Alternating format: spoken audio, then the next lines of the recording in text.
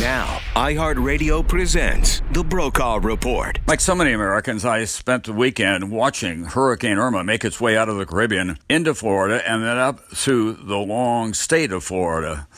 Thank God it was not as bad as had been forecast. It was still bad enough, but Florida has many resources of its own, and then the United States, which will rebuild that very important state. Important economically, important politically, important culturally.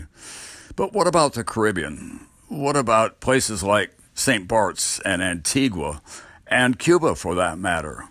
What about the Bahama Islands, where I have spent so many wonderful hours in a fishing boat going for bonefish?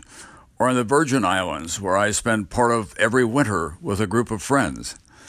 It has been America's playground, and it depends on American tourism for its economy. From Puerto Rico throughout the Caribbean, now severely damaged. It will require not just a lot of money and goodwill, it will require an investment on the part of American tourism to get back to that part of the world, because it is the principal industry. And we cannot have on our most southern borders in the Caribbean a very damaged economy that will be asked to support. Moreover, a group of citizens who will have nothing more than what they'll have on their backs because their homes and their industry have been totally destroyed. That will be one of the great challenges that should not go unnoticed as we try to rebuild after the season of our discontent.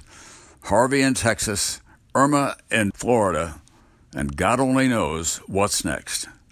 This is Tom Brokaw reporting for iHeartRadio.